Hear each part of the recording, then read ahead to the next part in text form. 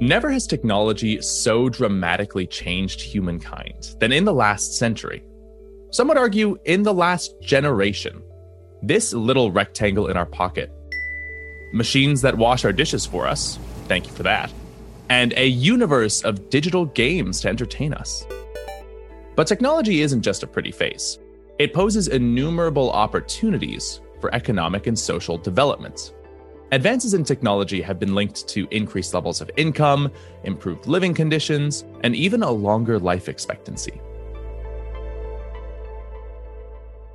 I'm Derek Burrows. We're about to discuss how diversity in technology benefits both individual lives and societies.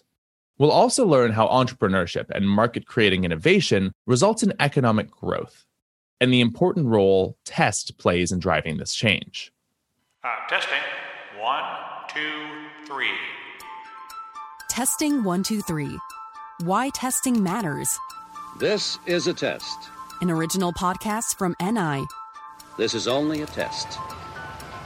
3, 2, 1, 0. I see trees of green, red roses too. I see them blue.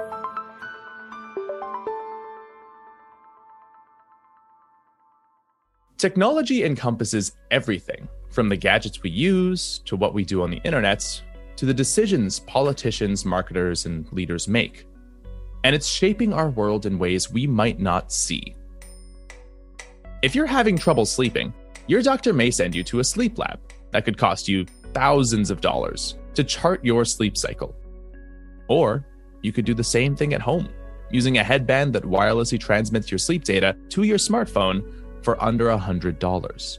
That's one of the cost-saving technologies that may improve healthcare and help save lives. And reducing the cost of healthcare is important. For instance, our smartphones can monitor many of our vital signs from the comfort of our homes and do it more cheaply than our doctors. We can leverage our smartphones to not only increase access to healthcare, but use the devices to catch early signs of diseases. One app, called Cradle, uses artificial intelligence to find what's called white eye in children. This can be a sign of several serious eye diseases, including pediatric cataracts. To test the app, researchers analyzed more than 50,000 photos taken of 40 children. It's a way to harness the technology we have in a way that takes advantage of parents' existing fondness for taking photos of their kids, and helps doctors conduct thorough eye exams on babies that tend to wiggle around. Tools like Cradle offer hope of flagging diseases early and cutting the costs of exams and lab tests. That's not to say that artificial intelligence can replace physicians, but the combination of AI and clinical expertise may be able to help save lives. Organizations are using technology in truly innovative ways to help solve the many problems we face. But to keep up this momentum, innovation needs to be as accessible as possible.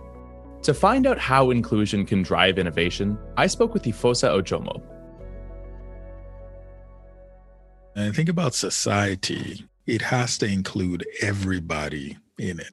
To those who have access to money, to skill, to connections, to solid networks, and those who don't. Ifosa is a senior research fellow at the Christensen Institute and co-author of The Prosperity Paradox, How Innovation Can Lift Nations Out of Poverty. Now, in the emergence of any industry, most industries, what happens is the innovators, the inventors are often focused on the few people in society who have access. Take the automobile.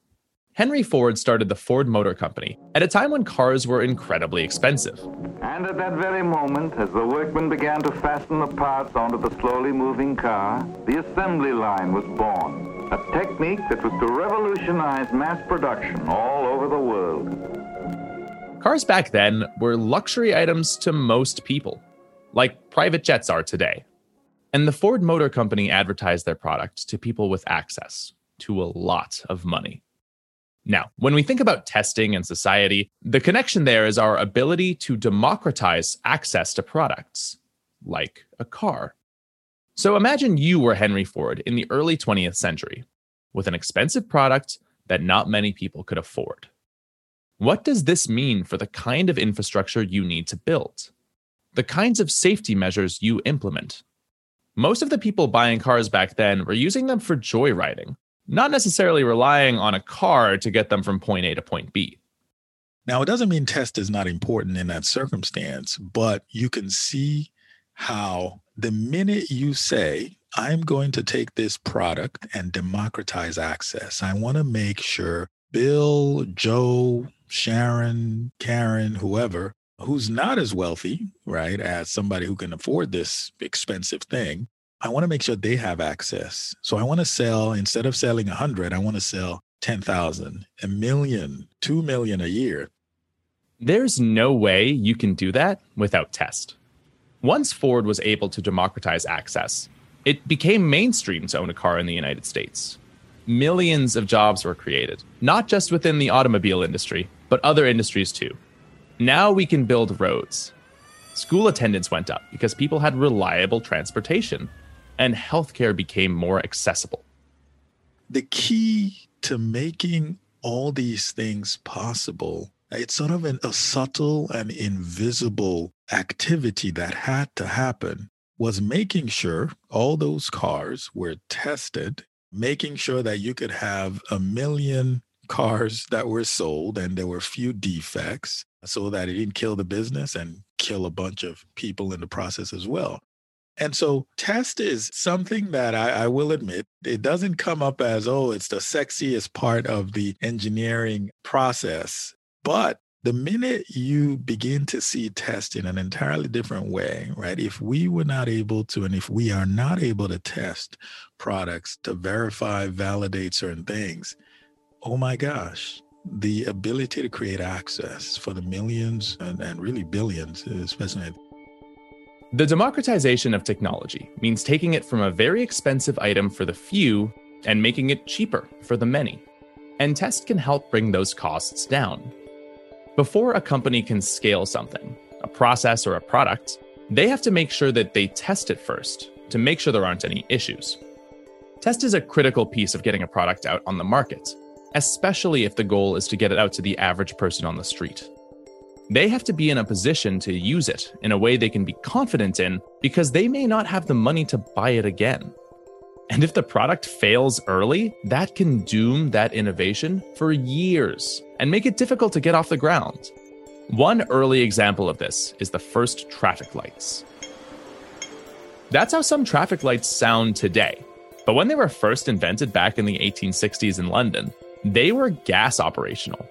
In less than a month after the first traffic lights were introduced, a traffic light exploded and injured a police officer who was operating it. Because of this incident, they mostly stopped installing traffic lights until they were automated, around 1910. That's a good 50-year gap on innovation that probably could have helped a lot of people. Another important aspect of getting a technology off the ground is infrastructure testing. Infrastructure is one of those things that is very difficult for societies to develop without thinking about the interplay between innovations and infrastructure. What you have in infrastructure is essentially the most efficient way or the most efficient mechanism society, private sector, public sector, the most efficient way society has figured out how to distribute or store value. And so if you think about any infrastructure isn't just like bridges and like roads and power plants. Infrastructure at the granular level is the most efficient way society has figured out to store or distribute value. And so even when you start thinking about schools and universities, if you look at the history and how things become an infrastructure, it often starts with an innovator trying to figure out, how can I store this thing or distribute this thing? And then they figure out an efficient way. And oh my gosh, it's like, wow, we can scale this and look at the impact it can make, whether it's rail, road, and so on. And so in terms of testing infrastructure and continually testing infrastructure, because of the nature of what it is absolutely necessary. We can't get away from testing infrastructure because everyone uses it, regardless of income. It's the ultimate innovation that creates access. A bridge falling down might cut off an entire chunk of the population from their jobs or the resources they need to get by. We can think about the role test plays in democratizing technology by thinking less about what people are buying the product for and focus instead on how the product will perform in different environments. Things like temperature testing, vibration, and drop testing.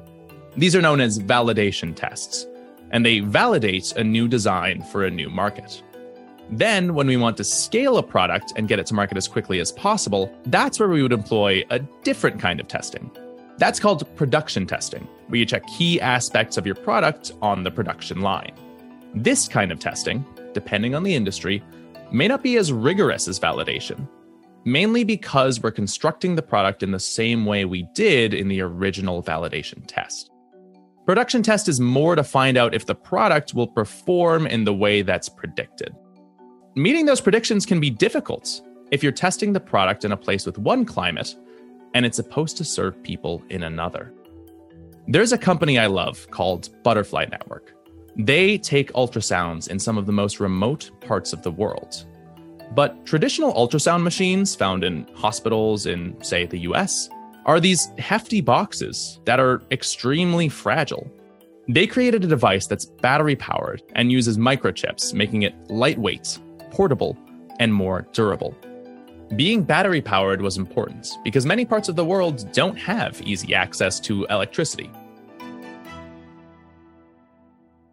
The products I use from my home in Boston or my office, I can almost guarantee there's going to be access to electricity. And so I don't worry about surge protection. Maybe companies can test rigorously for that, but it's something that most people wouldn't experience. But the minute you go and start serving customers in many other parts of the world where electricity is not as reliable, it's not constant, you could lose power and then all of a sudden gain it back, and there's a huge surge. You have to test your products to make sure that they can withstand that surge.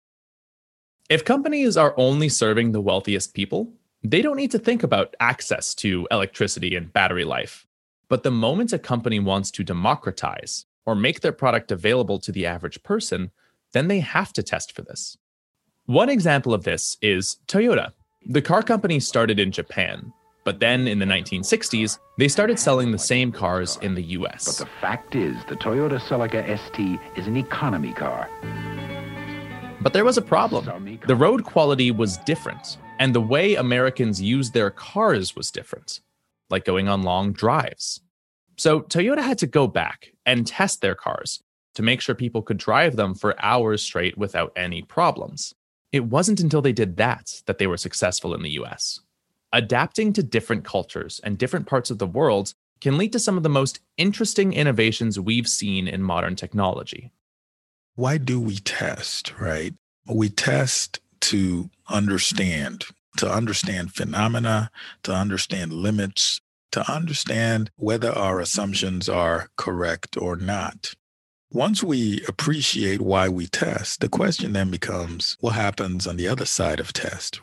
On the other side of test, you get a, yes, your assumptions were correct, you're good to go. Or you get a, oh man, your assumptions didn't quite work.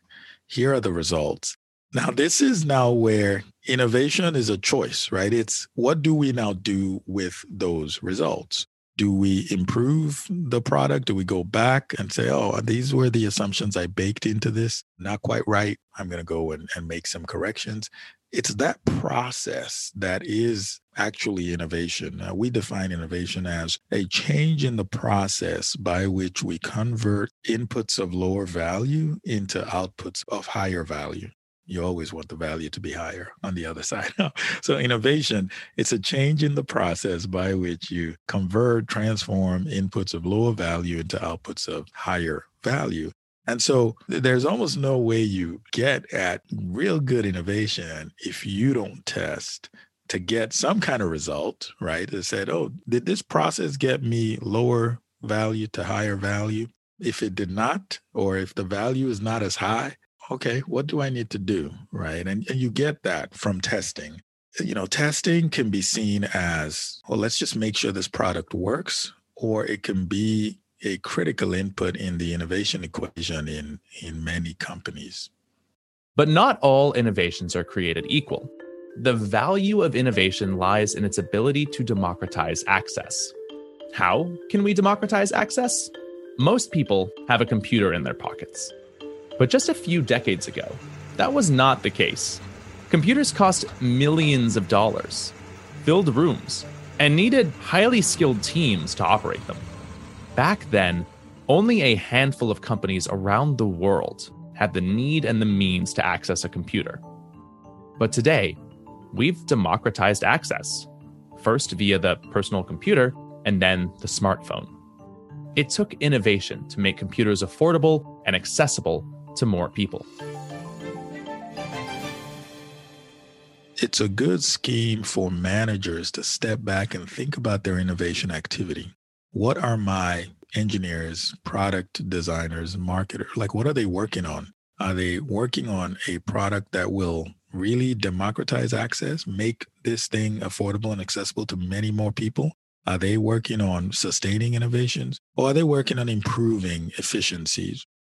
But the impact of test goes beyond any individual company or product. Test can affect a country's quality of life and can help ease the effects of poverty. If you look at the most prosperous countries, you'll find a vibrant business sector that thrives on innovation. Many businesses are trying to increase access to their products, which in turn creates more jobs for people. You cannot do that without test.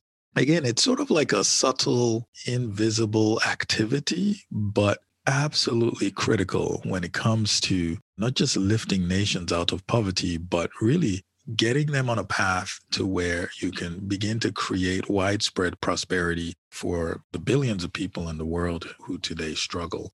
You cannot get to prosperity without going through test. Technology may be one of the most effective solutions to poverty. We know technology can reduce the cost of production and increase the profit margin. Technology can open doors to new opportunities to do business or work and increase people's household incomes. Technology is about accelerating the positive impact we can make, and test is about refining those solutions. That's Matt Stevenson. He's the CEO and co-founder of Code to College. The nonprofit helps minority and low-income high school students excel in STEM careers. Time and time again, research has shown that diversity is beneficial to societies and to the world. Different perspectives help us avoid groupthink, and, importantly, help us build and test better products. A lack of diverse outlooks can result in products that don't meet the needs of the people who use them. If we have a really homogeneous pool of data that we're sourcing from to create products, they're going to be crap products. Or another way to think of it is that they're going to be products that only serve one demographic or one part of the population. A perfect example of that is the other day I was thinking about the fact that, I'm a Black man, scale of 1 to 10, my complexion is probably like an 8 on the darkness scale. And I didn't realize growing up that Band-Aids are supposed to be skin color. I always thought to myself, this is a really weird color. And then, especially when you're really young and you're getting hurt a lot, you got a bunch of these pale colored things all over your body. It doesn't look great. And then all of a sudden, Band-Aid comes out with darker skin toned Band-Aid. I was like, this is a thing? I think diversity is critical for innovation. And, I don't know that people with darker skin tones were buying any fewer bandages as a result of the skin tones, but I do think that's a design flaw right there. And I think that happens a lot. History tells us that when trying to solve complex problems, solutions often result from diverse perspectives. The scientists, the engineers, they're the ones who get to decide what's important and what should be researched. These decisions ultimately determine what a society views as truth. A major issue in STEM fields is implicit bias, or as it's sometimes called, unconscious bias, making its way into algorithms and machine learning. There are some biases and prejudices that we carry with us, and sometimes spring up when we least expect it. And we're automating weapons of math destruction because human error is being encoded into algorithms that lead to inequality. Matt says one way to mitigate this kind of bias is to hire diverse professionals who can recognize the flaws designed by technologists. His organization, Code to College, is providing coding education, professional skills, STEM industry exposure, and mentorship, as well as paid summer internships to students who are primarily underrepresented minorities. You cannot walk on a college campus day one and say, I think I want to major in CS. No, like it's far too late. In the same way that you can't say that about electrical engineering, or there are just so many prerequisites and preparatory experiences even that you needed to make that decision beforehand. And so through our program, we've developed 5 and have 2 more in development right now, curricula that are project-based and that help students to really start to develop these skills and the education exposure. If you can't see it, you can't be it. You and I, Derek, probably stumbled upon a number of professional skills. Like your first resume was probably crap. And that's not a personal attack. Mine was too. It's just a really interesting thing. Like I'm going to summarize everything that I've done for the last X amount of years on a piece of paper. And you only get better through iteration. And so we try to give our students what are called as many at-bats as possible. So we introduce them to it early, and then we have them practice and refine it. And then year after year, by the time they graduate from high school, they've got a really solid resume for someone who's just entering college. Same thing with interview skills. We do a ton of practice with the volunteers who work with us. And then on the other side of that exposure, how would you ever know that you'd want to become an electrical engineer or even a test engineer if you'd never heard of the industry, let alone met someone who was in that role? We have students mentored by these STEM industry professionals. We host case competitions, which several of our volunteers have said, these feel like business school level case competitions where they're being introduced to these industries like private equity and test engineering and semiconductors so that they can really get their hands dirty and find out what is it like to be a test engineer and why is this so important? I studied mechanical engineering and learned in my second year that I did not want to be a mechanical engineer. I thought mechanical engineering would be all Iron Man suits, robotics, living the Tony Stark life. My expectations were not at all aligned with the real world because I learned how to choose my degree from watching Marvel movies. That maybe was a mistake. So many of us make important life decisions because of what we're exposed to, what we're drawn to. Even Matt chose to attend the Wharton School of the University of Pennsylvania because the year he was applying, the Phillies won the World Series. This seems to happen especially when we're young, when we're looking for signs from the universe. So I am glad that Matt is helping young people make informed decisions that aren't exclusively based on pop culture. I wanted to dive a little bit deeper into the experience part of that and exposing young people to these different industries. Why do you think learning about the importance of test matters to young people? Why do you think it's important that they know about this kind of sub-industry that they might not have been exposed to? Yeah, I think test is important because I know that we had talked about the fact that with testing, you're able to refine the wonderful design that the product people have developed. But I also think that there's this other deeper level aspect of understanding just fundamentally that it is about the seeking truth. Science is not a fact. It is the pursuit of the truth. And so when you hear that physicians or other scientists have put something forth and you say, well, no, this was actually quite wrong. It's like, that's because we will never hit the destination. It's a journey. And people generally want clarity and to know just what is it. And it can feel very uncomfortable seeking something that seems like you'll never get there. I think with tests, I don't think you'll never get there, but you were getting quite close. In our education system, there is a focus on perfection, which is very different from learning and applying the material. Matt says perfection and excellence are two different things. Perfection is impossible, but excellence is something we can all reach, and I can't disagree. Failure for a test engineer is not failure. It's a learning opportunity. Failure is necessary and important. There are very few cases in recorded history of an engineer's first design being the one that goes to market. That's not because engineers aren't smart. It's because the first idea can always be improved on. A diverse workforce is important to develop solutions that serve all people. And by providing technical education and experience, Code to College is essential to making that happen. It's inspiring to hear how people like Matt and Ifosa bring together the people, ideas, and technology to take on humanity's biggest challenges. Maybe we can save the world. We'll take it one test at a time. I'm Derek Burrows. Testing 1, 2, 3 is an original podcast from NI with Derek Burrows. To find out more, visit our webpage at ni.com/perspectives.